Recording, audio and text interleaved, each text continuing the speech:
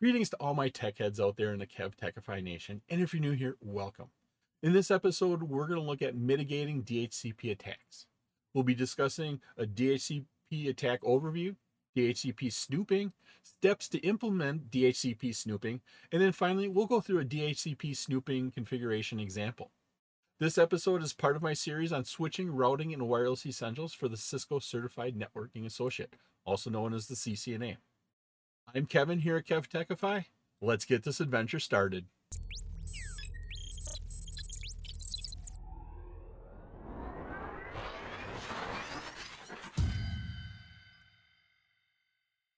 One of the most common DHCP attacks we see is a DHCP starvation attack. What it does is it creates a denial of service. It uses up all available IP addresses in that DHCP pool, and then a legitimate client can't get an IP address to get onto the network to do what it needs to do. Mitigating DHCP spoofing attacks requires a little bit more setup and configuration to stop that from happening. There's software out there that will go and make a request on a MAC address, get an IP address, change its MAC address, and make another request and use up all those IP addresses. What happens is that software can be configured to use the actual internal MAC address, so it looks legitimate, like the source Ethernet MAC address, and so it does look legitimate. And then what it can do is it can specify a different MAC address in the DHCP payload, and that would cause the DHCP server to see it as a different MAC address and hand out an IP address to that. This renders port security ineffective. Once again, how this works is that software, when it plugs in, it uses the actual MAC address of the actual device. And so it gets the connection into the switch. Once it gets that, when it goes and it makes the DHCP discover request, the DHCP payload, it puts in a different MAC address. Because we already have that connection using a legitimate MAC address, we can get onto the network. And then when we make that DHCP discover, because we have the DORA process again, we make that discover, we use a different MAC address at that point in time. Or we could do the discover with our correct MAC address. We get the offer, and then we send back the response with a different MAC address. There's a couple different ways of doing it in there, but basically it gets by port security. Yes, you can mitigate it with port security, but then you can also get around it also. And in order to mitigate this whole thing, what we do is we use DHCP snooping. DHCP snooping filters DHCP messages that DORA process and also rate limits DHCP traffic, those requests on untrusted ports. And so what we have to do is we have to go in and set up trusted ports. Device under administrative control are trusted. And what that means here is administrative control is the devices we set up, the devices we went in and we configured, we know aren't compromised, they are set as trusted sources. We also go in and trust interfaces. Now, you can go in and trust this interface, but you have to go into the actual interface itself and say, you are a trusted port. Now, this would maybe be a port to a trunk to another switch. That would be a trusted port. Now, devices outside of the network and all access ports, anywhere an end user plugs in, those are untrusted.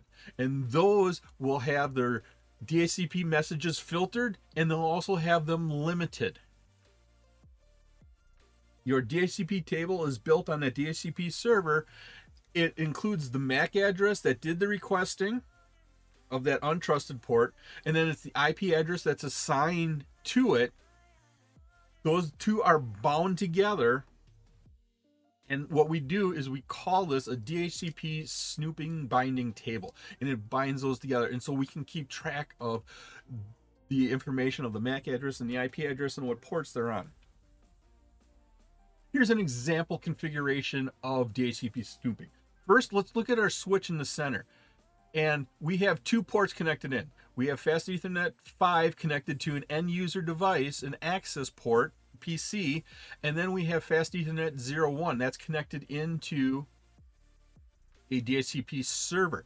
What we're going to do is we're going to trust the Fast Ethernet 01 because it's connected to our DHCP server.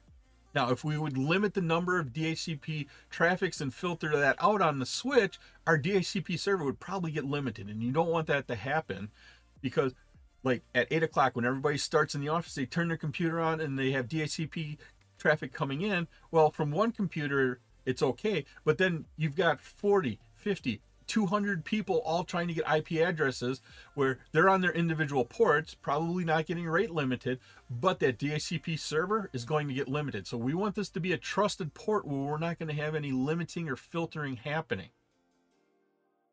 Configuration here is IP DHCP snooping. We have to turn it on first. IP DHCP snooping turns it on. Then what we can do is we go into the interface. Interface to Fast Ethernet 0, that's the one connected to our DHCP server.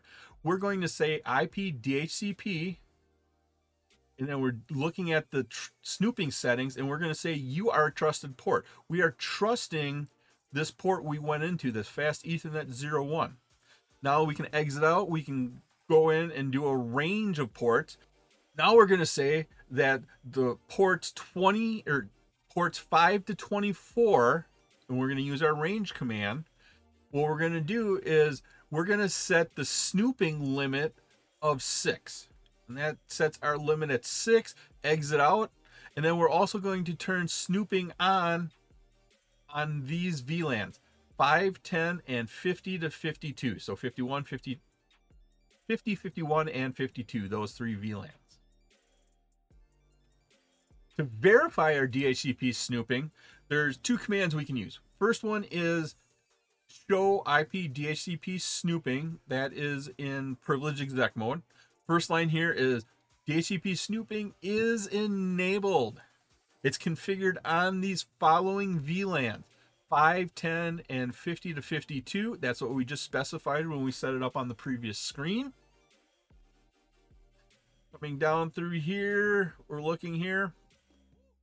We're saying, getting into our interfaces, Fast Ethernet 01. It's a trusted interface. Remember, Fast Ethernet 01 was connected to the DHCP server, so we don't want to limit this traffic. Plus, it's under administrative control. We trust it.